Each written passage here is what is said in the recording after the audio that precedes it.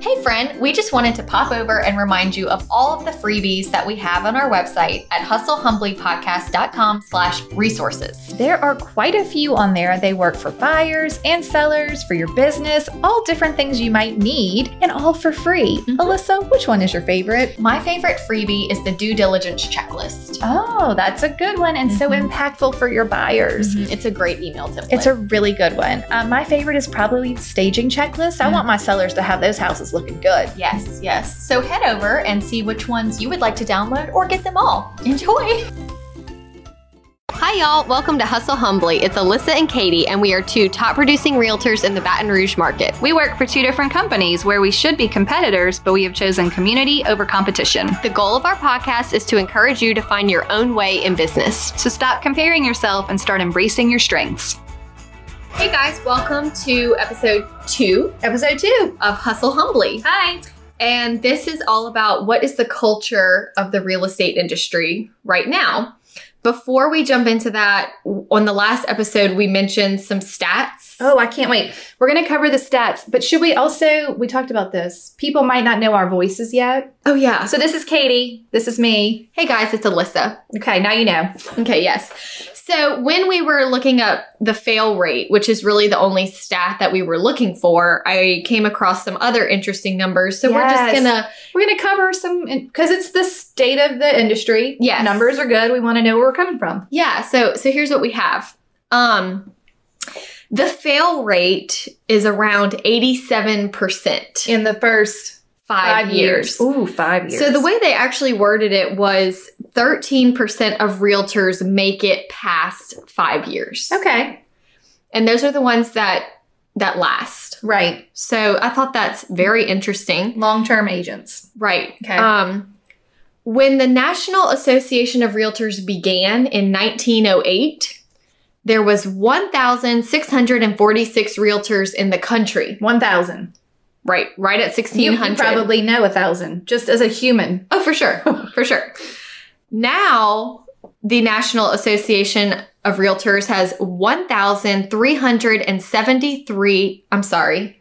1 million. Yes.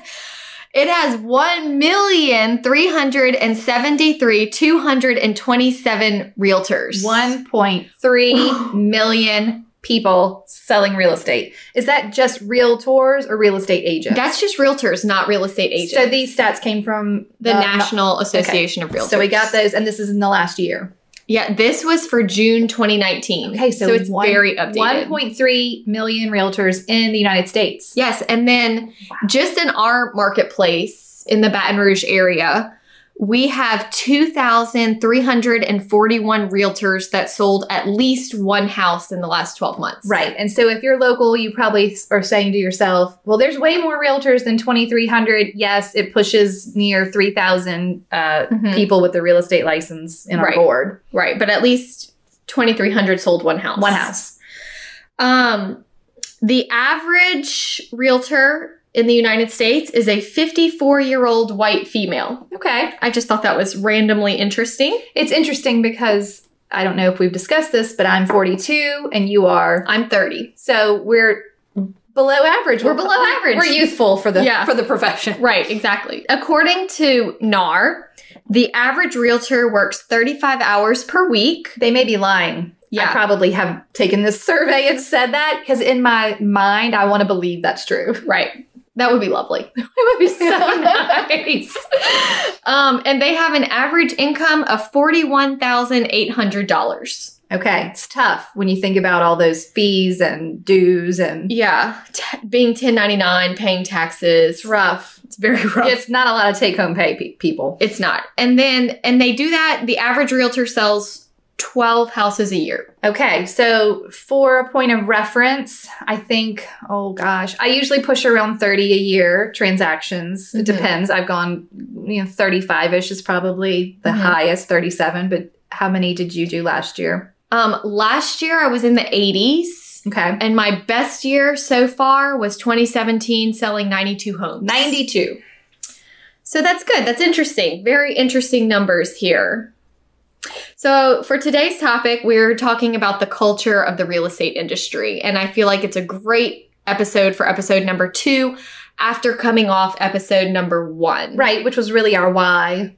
Yeah. And a little bit of touching on the culture. And now we're going to talk about what we know to be true. Yeah. So what we see and, Our experience, perspective, yeah. right, in our market. But I have a feeling it's probably very similar throughout. Do you belong to any groups that are nationwide? Or, like I have a couple of Facebook groups of realtors that I'm in. Oh, yeah. So you can get a vibe for what other people are feeling or saying. Right. Yes. Okay. I am. Okay. And I think that the culture is one reason you and I sort of became friends, because all of a sudden there was somebody that wasn't like so sucked in Yeah. and could just see it for what it was Right. and recognize like the strengths and weaknesses that you have within it, that I have within it. And our friendship just kind of worked. And we were like, it's kind of weird that we're such good friends and we're with different companies, because that's not the norm. I mean, people, I feel like we have a friendly association, but to do like a podcast together, I mean, I've actually lost a listing to you before. That's true. That was technically before we were friends. I try to be mindful. It was in my neighborhood. That sounds really bad. I'm just saying, it sounds really bad. Yeah, I didn't steal it. No, she didn't steal it. She won it. Yeah, it won. was sort of weird. There was a lot of drama involved, not between us, but in the whole situation. The sellers got too many realtors involved. They called so many people. They did. And when I thought I was going for pictures, they were like, "Oh, we already have a realtor. It's Katie." Yeah. and then I reached out for our original coffee. It wasn't that long after that. Yeah, and I was like, "Oh, this is that Katie girl." But she still, but okay, to speak to character, you still came to the coffee. Yeah. You even knew. Like, that's ridiculous. We did talk about this scenario during the coffee. It was not malicious. And I appreciate that you gave me the opportunity to talk that out. Yeah. I'm glad I did. Look, here we are now. Okay, but so culture. What do you feel like the culture is in the real estate industry? Okay. This is really complex, I think, but we'll just touch on as much as we can. I think that it's a feast or famine situation where a lot of people, realtors love to talk. I mean, we're talkers by nature. You have to be to get through this, but they love to talk and maybe be a little bit dramatic at times. Yeah. It's an up and down. I feel like part of the culture that's not, there's a lot of competition. We do not all operate in a community vibe. We are constantly feeling like we're in competition for listings or buyers, or, like there isn't enough for everyone. It's a scarcity mindset problem. Yes. I think that I fall, victim to that probably just as much as anyone. I'm competitive by nature. And so this industry is rough for me to navigate because I don't want to focus on that. Yeah, it is. It's hard not to get sucked into the culture. The majority of my friends are realtors because that's who I spend my time with. Right. My office friends, people outside of my office. And it is hard not to listen. Noise, the word noise keeps coming up, Yes. but that's what it is. Just people's perspective of what's going on. And it's really hard to keep a positive mindset, to keep your attitude right, to keep your focus good. Yes, I spend a lot of time working in my home office where it is just me and I have full control on what I am thinking. Because when I'm alone and I'm paying attention to my mindset, which we're going to dive really deep into next episode, then I can stay positive. But there are a lot of people in the industry who are looking to drag other people down. Right. And maybe make you feel a little bit less than if you're not measuring up. Yeah, I think that that's something I have definitely experienced. Social media, of course, is very heavy in our culture. Right. You don't want to be a secret agent. No, you have to be on social media. Yeah, you have to be on social media. People need to know that you're out there and that you're doing this. Here, an example would be June this year was a really good month for our marketplace. For our market, yeah. A lot of people, including myself, had a really good June. I posted about my June, a thank you to my clients. It was my record month so far in my real estate career. A few others I saw some mortgage lenders. It was my record month too. It was? Yeah, because of my big listing. Oh yeah, that's awesome. It's true. Well, congrats. June was good for everyone. June was good for everyone. Mortgage lenders had a good June. We saw them posting on social media. Yes, my lender posted. Yes, I saw her. They were there. And so it was just cool. It was cool to see like everybody had a good June. It was very positive. It was very positive. But then Go on. there's got to be a Debbie Downer Yep. who has to make a post saying, man, there sure has been a lot of humble bragging going on social media lately. Mhm. How would we ever know how wonderful you're doing and how fantastic you are without social media? Yes. And then, of course, it was hashtag humble brag. And it's just like, why is that even necessary? It's not. like, it's just going out of your way to write something negative. Nasty. Yeah, like, it's not like she was like personally attacking anyone, but it was just not needed. Do you think that came from a place where maybe she felt less than because everyone else was doing so well and maybe that wasn't her best month? And I always try to give people the benefit of the doubt. Hurting people hurt people. Maybe she's coming from a place of just wishing she had been able to celebrate. And you just never know. I do. I try to give people the benefit of the doubt. You never know where they're coming from. But you can have some self-control and just not, you don't have to be negative. Right. Putting negativity out there, then you're going to get negativity back. But that's our culture. Yes, that is part of our culture. What sort of messages do you think new agents specifically receive when they come into real estate? I feel like at first it's like glamour, glamour, glamour. Yes. Like we're a very glamorous, like real estate.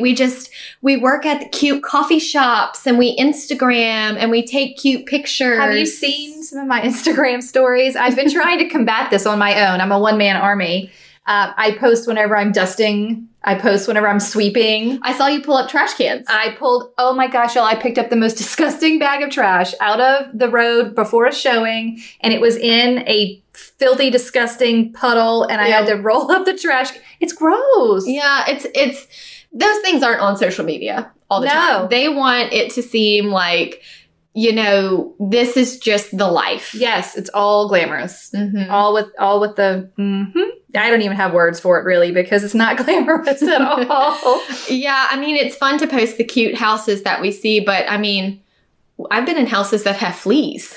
Oh, I there's- should have thought of a list of gross houses I've been in. I've been in ones I literally didn't want to breathe in. Like they smelled so bad. I've wanted to wash my entire body, not just my hands when I left. I had a final walkthrough yesterday and I had to wait outside because it was so heavily smelling of cigarette smoke. And I had lunch with my dad after, and he was kind of like, did you start smoking? I'm like, no, I was just in a smoky house. Right. There are a lot of places where I feel icky. Yeah. And we won't even, we could go on a whole nother tangent about safety. Oh, yes. We should do a whole episode. We should. We could probably do a whole episode on safety. Because it's important to be safe. Yeah. What about, while we're talking about being in gross places, let's talk a little bit about maybe the perception of the industry as far as what you wear and what you drive and how does that, it's all part of that, what you're putting out there to the public as a perception of real estate. What are your thoughts on this? I think some of it, again, is thanks to HGTV. Oh, that's true. For making realtors look like they have to wear, suits every day and drive fancy cars and basically be unapproachable. But on that note, so I guess 2016, I was placed into Baton Rouge's 40 under 40. 40 under 40. Okay. 40 under 40. And part of that recognition, part of the reward was that Mercedes gave us each a Mercedes to drive. I remember this. For a month. Mm-hmm. So for a month, I got rid of my Toyota. Right. And I drove a Mercedes. Uh-huh. And y'all, I cannot tell you how many times I pulled up at a $200,000 house to show this young family who was on a budget. And I felt like I needed to explain myself. Right. I was like, this isn't my car. I drive a Toyota. Right. They literally looked at the car like, wow, we're trying to buy a house that kind of stinks on the inside so that way we can still afford diapers. Right.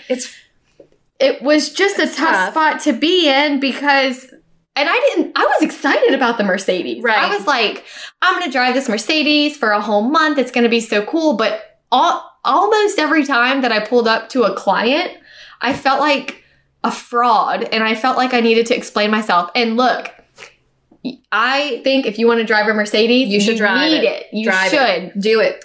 It just made me realize that where I am in my personal journey of real estate, I don't Well, want to also, drive it might one. just be that isn't what resonated with you as a person. You didn't go out and buy that car. Right. I have a great car story. Okay. So I think it was 2008, I believe. I'd been in the business like 3 years, trucking along. I had my, Honda Pilot, which I still have today. Different one, but I like my Honda. And I met a new client, internet lead. They've never met me, young couple, not even married yet. They were about to get married, going to look, bless them. They had saved up enough money to start looking at $300,000. Wow. That's Right. awesome. I mean, pretty impressive for a first-time home buyer. Yeah. Either way, I pulled up in y'all, I'm not going to lie. I beat up my cars. They're dented and scratched, and I treat them rough. You live them And hard. I'm really using them. So I pull up in my Honda Pilot, and they've never met me before, and we go through the tour, and we come back out, and he looks at me and he says, well, we had met with another couple of agents. I think they'd just been kind of calling signs or other online, companies or whatever. And he said, but we would like to work with you. I like your car. I feel like you're not, going to be too much for us or put on it, like whatever. They just like the humility of my car. Yeah. I'm like, this is legitimately my car and what Right. I feel comfortable in. And they were into that. And I always go back to that story. I listen to a lot of Brian Buffini and have done some of his trainings, and he tells some stories about the type of car that he drove in the beginning. And the point is, it doesn't matter what you're driving. No, it doesn't. It doesn't matter what you're driving. It doesn't matter what you're wearing, as long as you present yourself professionally. You don't have to have the fanciest clothes or the fanciest car. And if you want the fanciest clothes and the fanciest car, that's okay too. Right. That's your clientele. What do you always say? Your vibe attracts your tribe. I didn't make that up, y'all. I feel like that was in a Gary Vee book, and it's true. It is true. And I think the reason I felt so uncomfortable is because it wasn't authentic to who I am. Like the majority of my clients, my average price point is like $220 to $250. Right. And, it's just not as relatable. And that's why I think it's cool that there are so many realtors out there that if you're a fancy schmancy person, Right. you can get a fancy schmancy realtor if Yes, you want. If you want. And if you don't want, you don't have to. Look, my biggest listing ever, over $2 million at the start.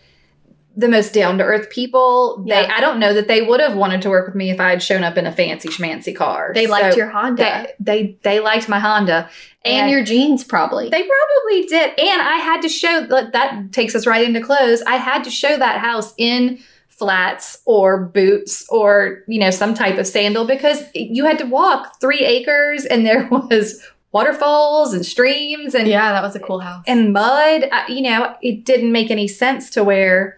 And sometimes I would remind the other agents who were coming to bring their buyers that they needed to wear practical shoes because Right. you couldn't take the tour in Stilettos. fancy heels. I mean, you not just gonna work. couldn't. Yeah, it's very interesting. I think that even with offices, you'll see that there's sort of more relaxed offices. I mean, people wear whatever they want, wherever they're working, and you sort of gravitate towards the one that fits what you Yeah. are and what you're comfortable with. And that's There is good. a style for every client. Oh, yeah.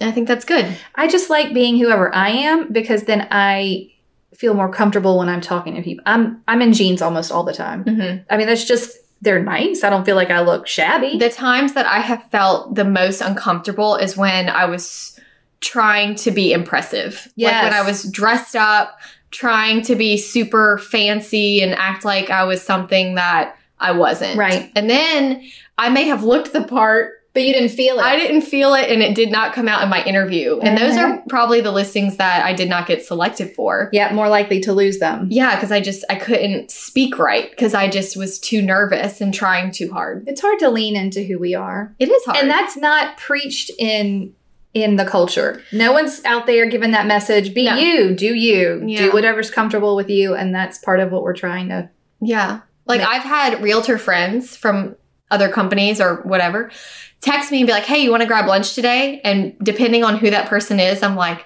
I wish I was dressed better. Yes. Like I wish that I had worn heels. Right.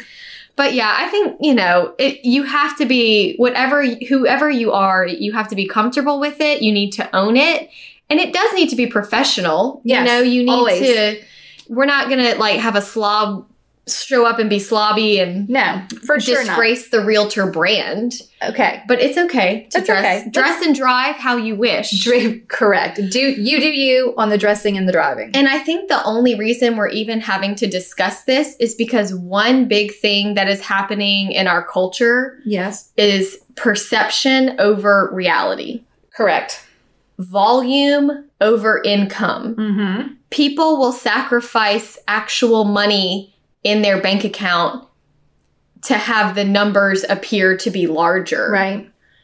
And that is something that has been a huge problem, I think, countrywide from what I've been seeing. Right.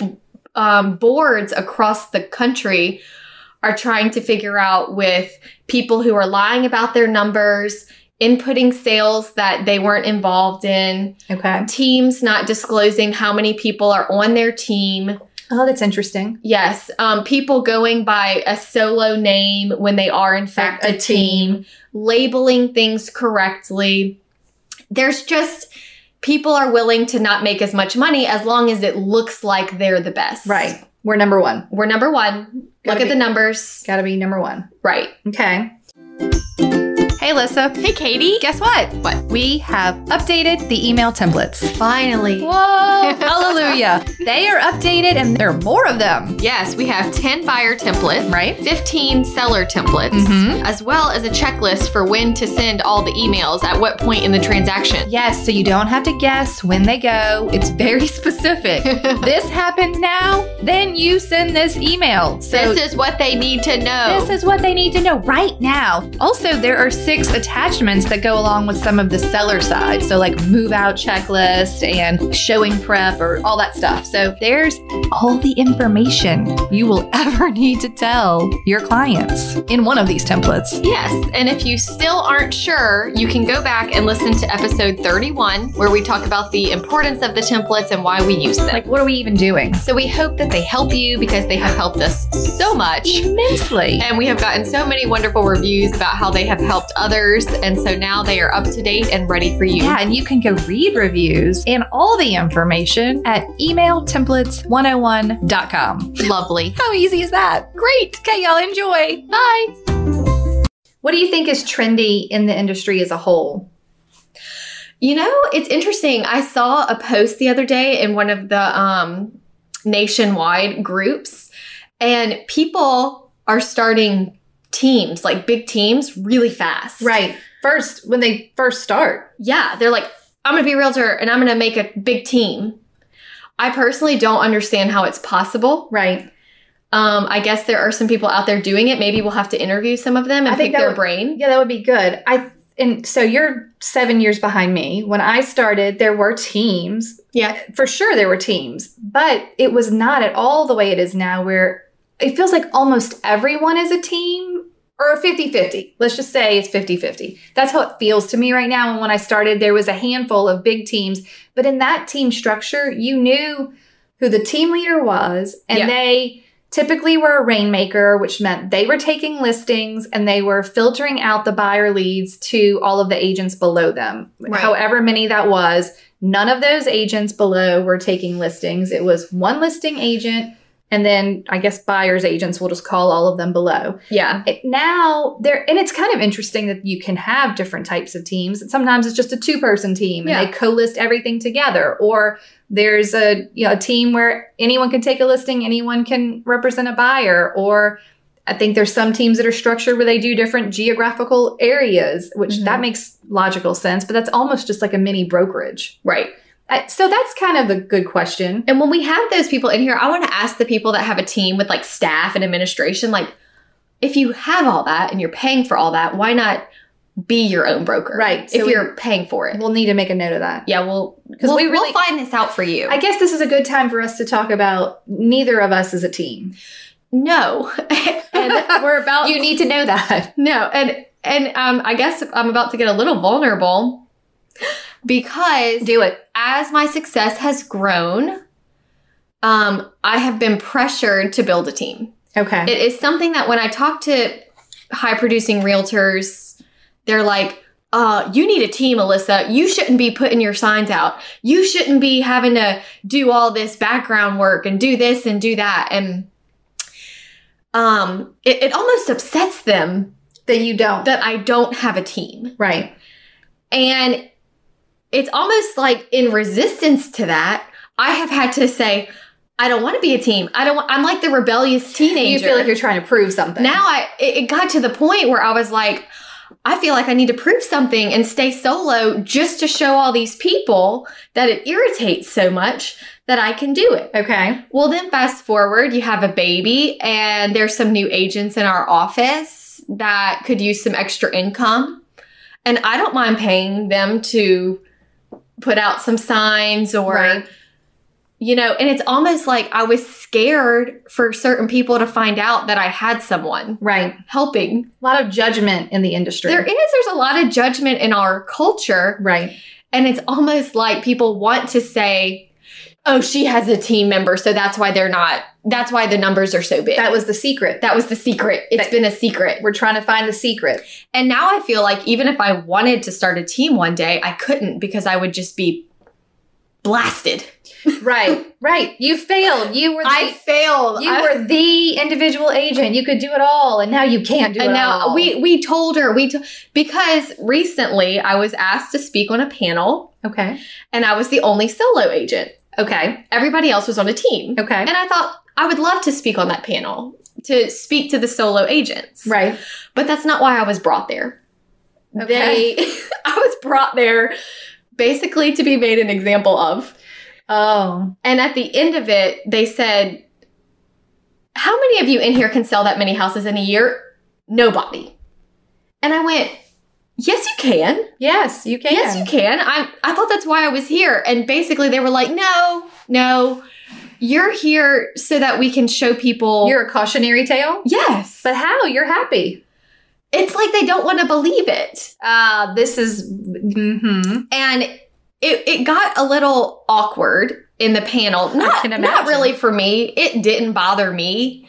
I have tough skin in those kind of situations. But after it ended, people were coming up to me, some of them apologizing for how it went. And I was like, wow. It's okay. I don't take it personally. I enjoy the debate, if you will. And the next week, my mailbox at my office was full of cards. Handwritten letters from people being like, I just want to tell you that I'm a solo agent and you inspired me. That's awesome. Thank you for taking the heat during that panel. Right. And it resulted in like 7 more coffees. Well, of course it did. It did. Yeah, I did combine some of them though. But that is just part of our culture, is that when you see someone being successful, you want to explain it away. Discount it. You want to discount Figure out the secret. Right. How is this happening? Right. So, at the moment, right now, I am content with helping the new agents out. The new agents help me out. I don't have a buyer's agent. It's just me. I'm content to stay that way. Okay. If that ever changes in the future, I'll have to just figure it out when that time comes and be prepared for the comments. But well, who cares? Who cares? It is what it is. It is what it is. And I don't think it matters. No. You do whatever works for you. It's your business. Yeah. Which is the point. Do whatever works for you. Yeah. Okay, let's talk a little bit about what they tell you to do. So when you get into the business, what do they, I'm doing my air quotes for the podcast, what do they tell you to do? What's going to work? I have one in particular that I want to touch on. Go for it. Because it just had this happen. So we had a hurricane this past weekend. It wasn't much of anything, but I specifically contacted my seller who had their house listed for sale, and I didn't tell you the story, for sale and for rent at the same time. So I had 2 listings in the system. We were going to go either way and see what happened. Well, we get a tenant, so we're going to rent it out. So I need to pull the listing out of the system, the sale listing. Okay. So I send her a message Saturday morning and I said, hey, there is a hurricane today. So today is the day that I'm going to pull your listing from the MLS in hopes that all of the agents that call withdrawn listings do not harass you. And that is part of the culture of today. Yes. The people who are, look, there are all sorts of methods to get business. And I just feel like that particular one, the expired withdrawn listing cold calls, has gotten really out of hand in our market. And I don't know if it's nationwide. I don't know if it's just here, but you will hear agents complain that their sellers, for whatever reason, decided not to sell their house and then have to field days worth of calls to them, their mother, their brother, their kid who's 13, their I have heard them all. These agents, bless them because they're working hard. They're out there hustling. They're hustling. They get all the phone numbers and they call all the phone numbers. I would love to know what the conversion rate is on that, but I have to prep my clients that it's going to happen. Right. I think she may have gotten through unscathed. It's now Tuesday and she hasn't told me she got any calls. So my plan may have worked. But I feel like it's unfortunate that I have to have a plan like that. Yeah. I think that it is unfortunate that behavior kind of gives realtors a bad rap and that they are. It bothers the public. It is bothersome to the public. Yeah. Yeah. Like if they wanted to keep their house on the market and weren't happy with their realtor, they would withdraw or expire and then call another realtor. I'm sure there are agents that have some success with this that would, I'm sure. Want to rebut our feelings on it. And I'm happy to hear them. Maybe we'll interview them. Maybe, hey, call. We'll do an interview with you. You can tell us why it's awesome. Yeah. Okay. It seems like less and less people are working their sphere of influence. Yes. It seems like it's all about who do we not know? Let's stalk the internet leads. Let's door knock. Let's cold call. Let's do for sale by owners, withdrawns, expireds. And, again, there are people that are very successful in that, but it's rare now to find people that are sphere focused. Because, again, it's the long game. Yeah. That takes too long. It takes a long time. We all want it relationships, right now. They're so needy. Yes. Building your relationship with your sphere members is a labor-intensive, time-consuming activity. It is not like logging into Zillow and saying, I will pay you X dollars for X leads. And then you can go show those people houses on Saturday at the drop of a hat because they're going to want to see them right away. Right. To be fair, when I started, I guess I was pretty progressive. In 2006, I started paying for online leads. Wow. Zillow did not even exist. Wow. Zillow was not a thing. And I paid for leads to a company called Market Leader. At the time, they had justlisted.com and I think housevalues.com. And they would play commercials on CNN and ESP, whatever, on all kinds of cable channels. And I paid, I don't even remember. I think it was $250 a month. And I would get... There weren't that many people in our market at the time doing it. So I would get a lot of overflow. I think I was guaranteed, let's just say 30 leads. I would get some months 70, 80, 100 leads. I would have to go set each and every one of them up on an MLS search. Oh my gosh. That was pretty intense.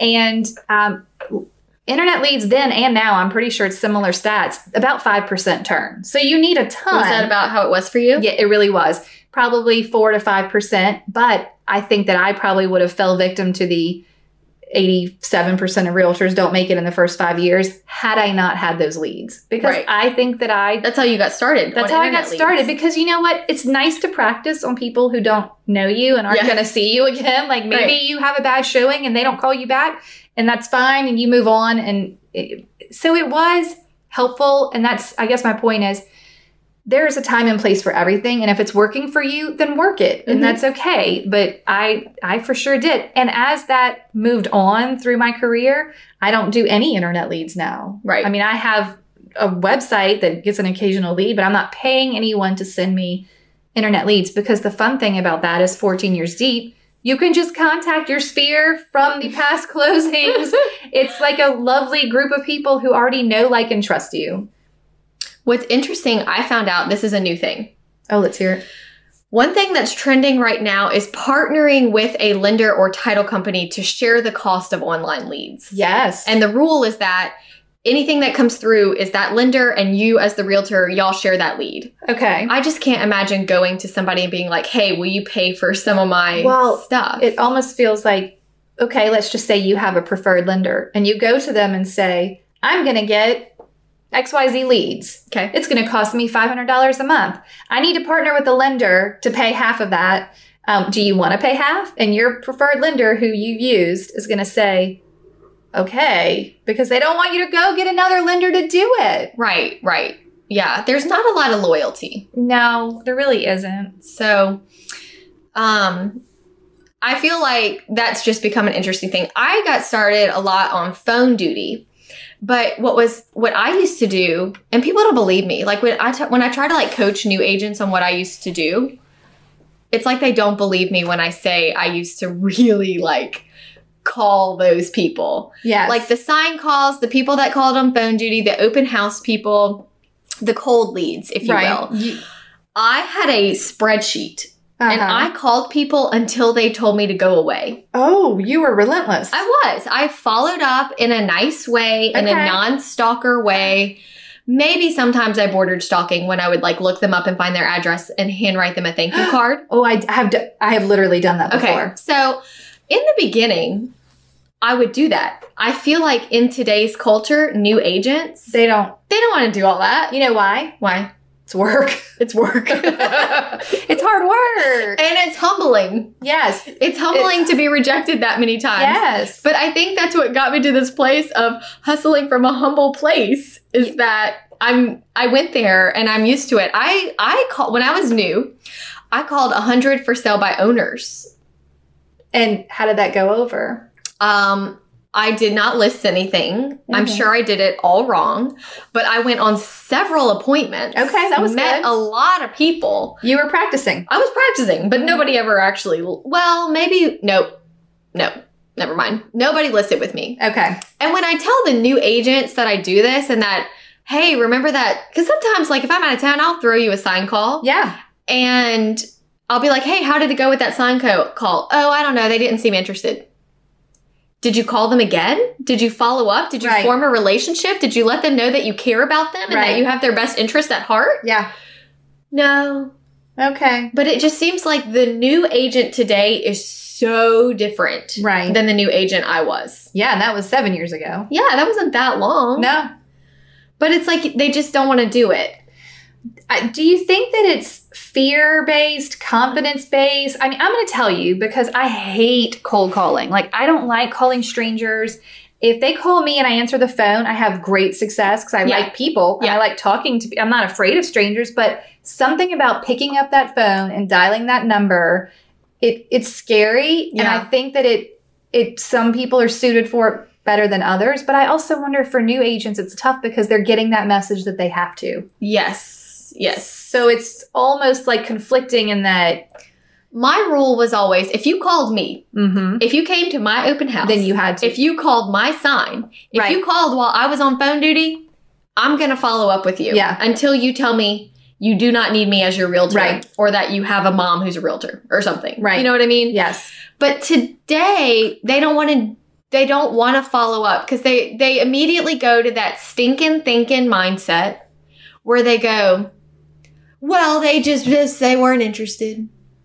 And it's all this like, woe is me. Right. Nobody wants to buy a house. Yep. People are so difficult. Buyers are liars. Sellers are worse. Like, it's such a mindset. It's such a mindset problem, which is why our next episode is called Mindset Meltdown. Right. And we're going to talk about that. Yep. Because it is a mindset problem. It's a big problem. And it's not just new agents. I think that it's kind of everywhere. All of the agents, and we get new realtors of all different age groups and types of people. And everyone has, I think, similar struggles. Yeah. And everyone has different strengths. So what does hustle look like for you? Okay. Let's think about it. Okay. I'm going to tell you what it looks like for me. I pretend like I work 35 hours a week, but I don't. Okay. I work after 5. I work at least one weekend day. I try to answer the phone when the people call. I feel stressed if I don't answer my emails. Like, I wake up and go to work. Yeah. And I could sit at my computer for 8 hours and not be done with work. Yeah. And it doesn't bother me. And I like to work hard. That's who I am. And hustle is not a bad word to me. I've had it on my computer screensaver before because I feel proud that I have the ability to do that. Right. It's your work ethic. Yeah. And I enjoy what I'm doing. I like the people. I like the job that I'm doing. So when I have to hustle, it's not. And I feel like I'm okay with it too because it's also seasonal. Yes, that's true. Like, my husband understands that during the summer, I'm going to be working on my computer a lot more at home than when I do in December. Yeah. And when it's good, you got to keep up and you may have to put in more hours because later when you have downtime is when you revamp, you reorganize. So we're in this career that is not 9 to 5. No, it's very cyclical. It's very cyclical. And it's feast or famine. Mm-hmm. So then you feel like you have to. Now, I want you to talk a little bit about going to Australia and what that was like. It was really a breath of fresh air. It was a perspective change that I desperately needed. So only a realtor would be excited about, a 20-hour flight. Right. Because I was like, wait a minute. For 20 hours, I will have nothing but my computer and Wi-Fi. Right. Do you know how much work I can get done? Mm-hmm. And I did. Like, I cleaned out my database. I followed up with people. I went above and beyond, just communicating with people. Cleaned out things that have been on the to-do list for way too long. Uh-huh. Then when you land in Australia, it's a 14-hour time difference or something like that. So it was nighttime in where I live while I was in Australia having lunch. Yep. And it was so cool because there was no point in me having my phone during the day. Right. Because who's going to call me at 3 a.m.? Nope. Nobody. Nobody from home is going to call me at their 3 a.m. time. Oh, so nice. So what I would do is I wake up fairly early anyway. And I would wake up at 6 a.m. in Australia, which was 4 p.m. Okay. And I liked that time frame because it gave me 1 hour of business hours. Right. Back home. I would walk across the street to the coffee shop. On average, I had about 75 emails in my inbox. Okay. From that day of me sleeping while they were working. Mm-hmm. From 6 a.m. to 7 a.m. or 4 p.m. to 5 p.m., I returned phone calls. I cleared out my email, got with the lenders with what they needed, got with title with what they needed. And by the time I was having breakfast, everybody at home was going to sleep. Mm-hmm. And I did this for a week. Yes. So for a week, I worked 1 hour a day.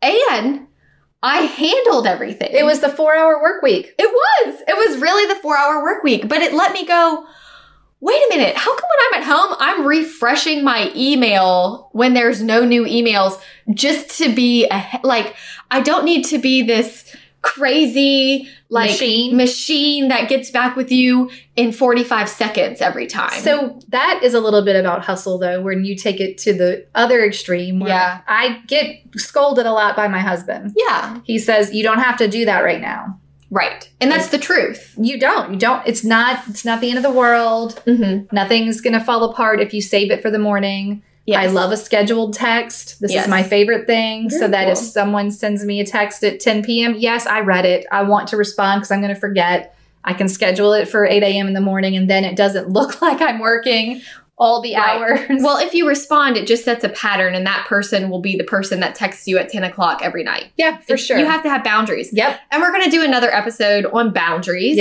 and work-life balance. Yes. But I think the important thing here is that hustle is not a bad word. Nope. When it can be, just like anything, it can be done excessively and in an unhealthy way.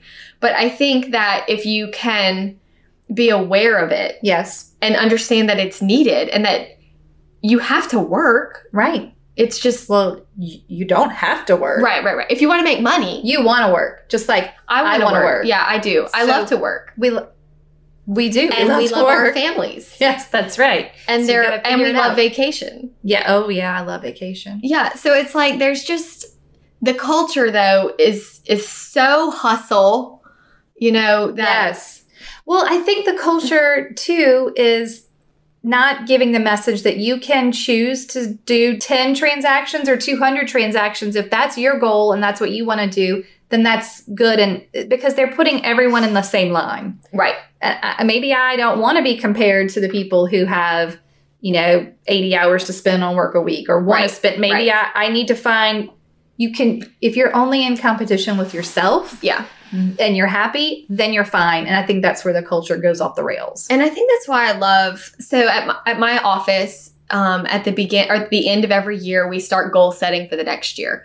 And I always love that meeting because there's a lady, a woman, whatever, my friend in our office who she got into real estate when her youngest kid started driving. Okay. She'd been a stay-at-home mom and her husband worked and was the Okay. provider of the family. Well, now she's no longer needed for carpool. Right. And she wanted to go to work. Yeah. And, all of us are different. Yes. So we all have different reasons for the income that we want or need. Right. So, for example, if you have a husband that is already providing and anything you make is extra, she set a goal to do $2 million a year. Okay. And we all celebrated that. Sure. We thought that was wonderful. Right. That would make her happy Yes. and allow her to live the life that she wants. Right. I am married to someone in law enforcement. I can't sell that volume, or else we'd have to Change your lifestyle. change our lifestyle. No vacations. Right. So my income need is based off of my family and Right. our desires and what we want out Sure. of life. And they celebrated that with me. Right. And it's just cool that we can have all these different goals and Yes. it be okay. For sure. And I love that little meeting because that's not the culture. No, it's definitely not the The culture is like, what'd you do last year? Let's double it. What do we need to do to get more? And Right. it's like, can I just celebrate where I am in life for a Right. minute? Yes. Celebration and rest is not in our culture. No, it needs to be. It does. We're going to try and get it in there. This podcast episode's toast is Yes. someone near and dear to my heart. A new agent. Okay. Her name is Whitney Holland. And she is in the hustle year 1. Oh, good. Shout out Whitney. Shout out to Whitney. She is on the roller coaster and she's not getting off right now. Good. She's strapped in. I'm so proud. She's committed. Yay. She wants to do it for her family. Oh, And she's has some success under her belt, which is Good. why we're toasting her today. awesome. Okay. Working on her mindset, just getting it to a point of victory, Love it. And so cheers to Whitney. Okay, well, toast me. Toast. Or well, not me. We're toasting Whitney. Toast Cheers, Whitney. to Whitney. Cheers to you. And if you have any victories to celebrate, we want to hear about them. Yeah, send them in and we will toast you. Yes. Okay. Thank you so much for tuning in to the Hustle Humbly podcast. Let us know who we should toast to for the next episode. Be sure to follow us on Facebook and Instagram at Hustle Humbly Podcast. If you have an episode, topic, or question, please email us at hustlehumblypodcast@gmail.com. Be sure to subscribe to the podcast and leave a review. See you next week. Bye. This is the good life.